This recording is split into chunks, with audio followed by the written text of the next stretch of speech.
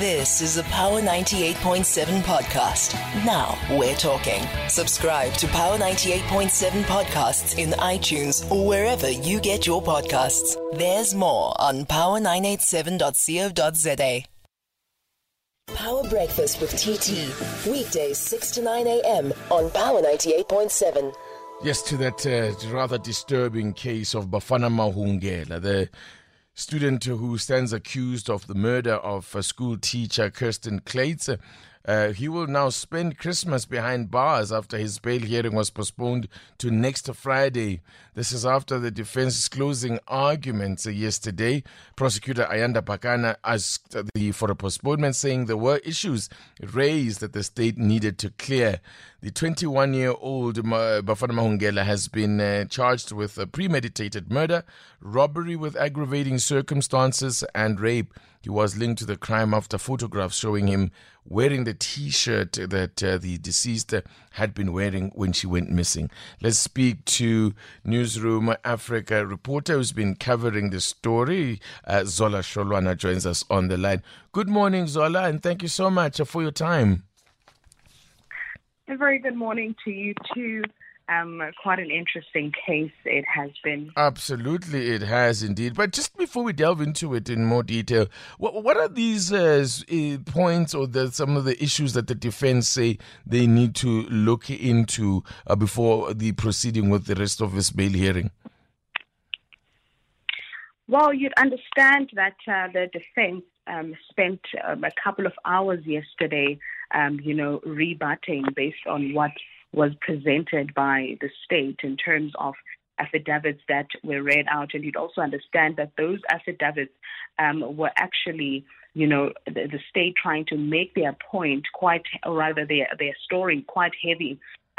There was one affidavit that actually claimed and alleged that Bafana Mahungela, is responsible for the murder of the teacher. And then the defense, rebutted on that and said, you cannot look at, or rather listen to investigative officers or a security guard stating the events of the story and then assume that, the client is guilty of that.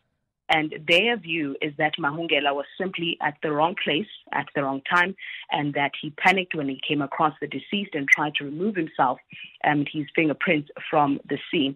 And they do still maintain that he's not a killer or a flight risk. Hence, they still do believe that he actually deserves to be granted bail. That's quite interesting. So does the defense not accept the evidence that that Bafana Mahungela was actually wearing an item of clothing belonging to the deceased? Well, they are saying that the only crime that they believe Mahungela should be charged of is obviously removing, clothing items, the T-shirt especially that he wore of the deceased. And they don't believe that all other cases that have been pinned on him, rather charges, which is murder and also rape, they don't believe that he's guilty of those.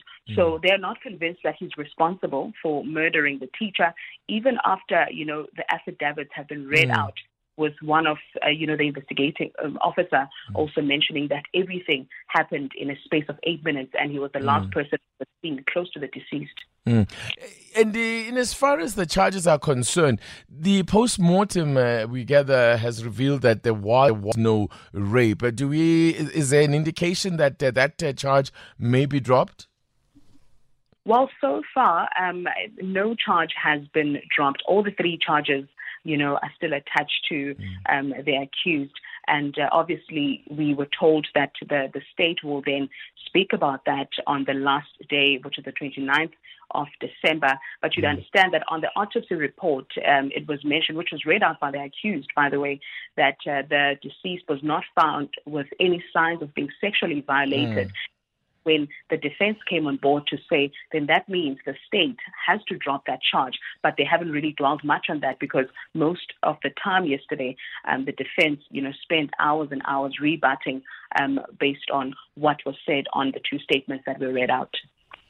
You know, I've also something that I found very interesting, and I guess this also has the to do with the fact that the burden of proof here rests with the accused as to why he should be granted bail because of the seriousness of the charges facing him. But what I've also found interesting is they've gone into quite detail in terms of the evidence and so on. It almost feels like the trial itself has already started.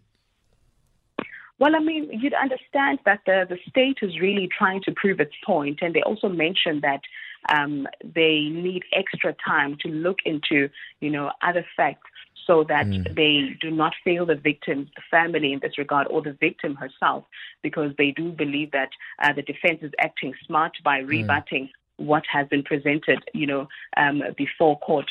So it's really a fight between the two, with the defense still maintaining that our client is not guilty, and the state saying what you are saying does not make sense, because there's been, a series of stories or statements that have been released by people, that we believe should be trusted as witnesses. And obviously the investigation will be carried out based on those affidavits.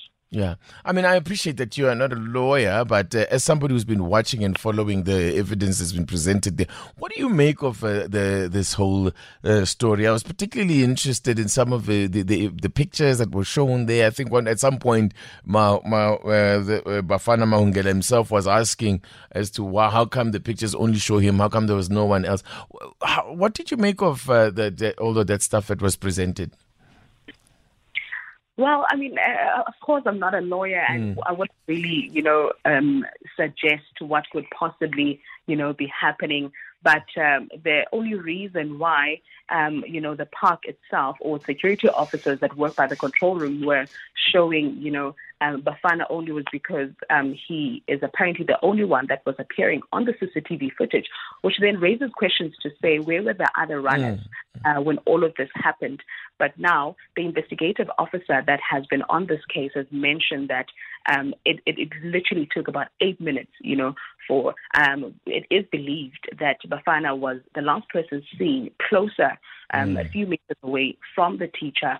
And really, the state is really trying to put on some weight on their case, as you'd understand that after the autopsy report came out saying that there was no sign of the deceased being sexually violated, then that means that gave the defense more power to actually counterattack what they are saying.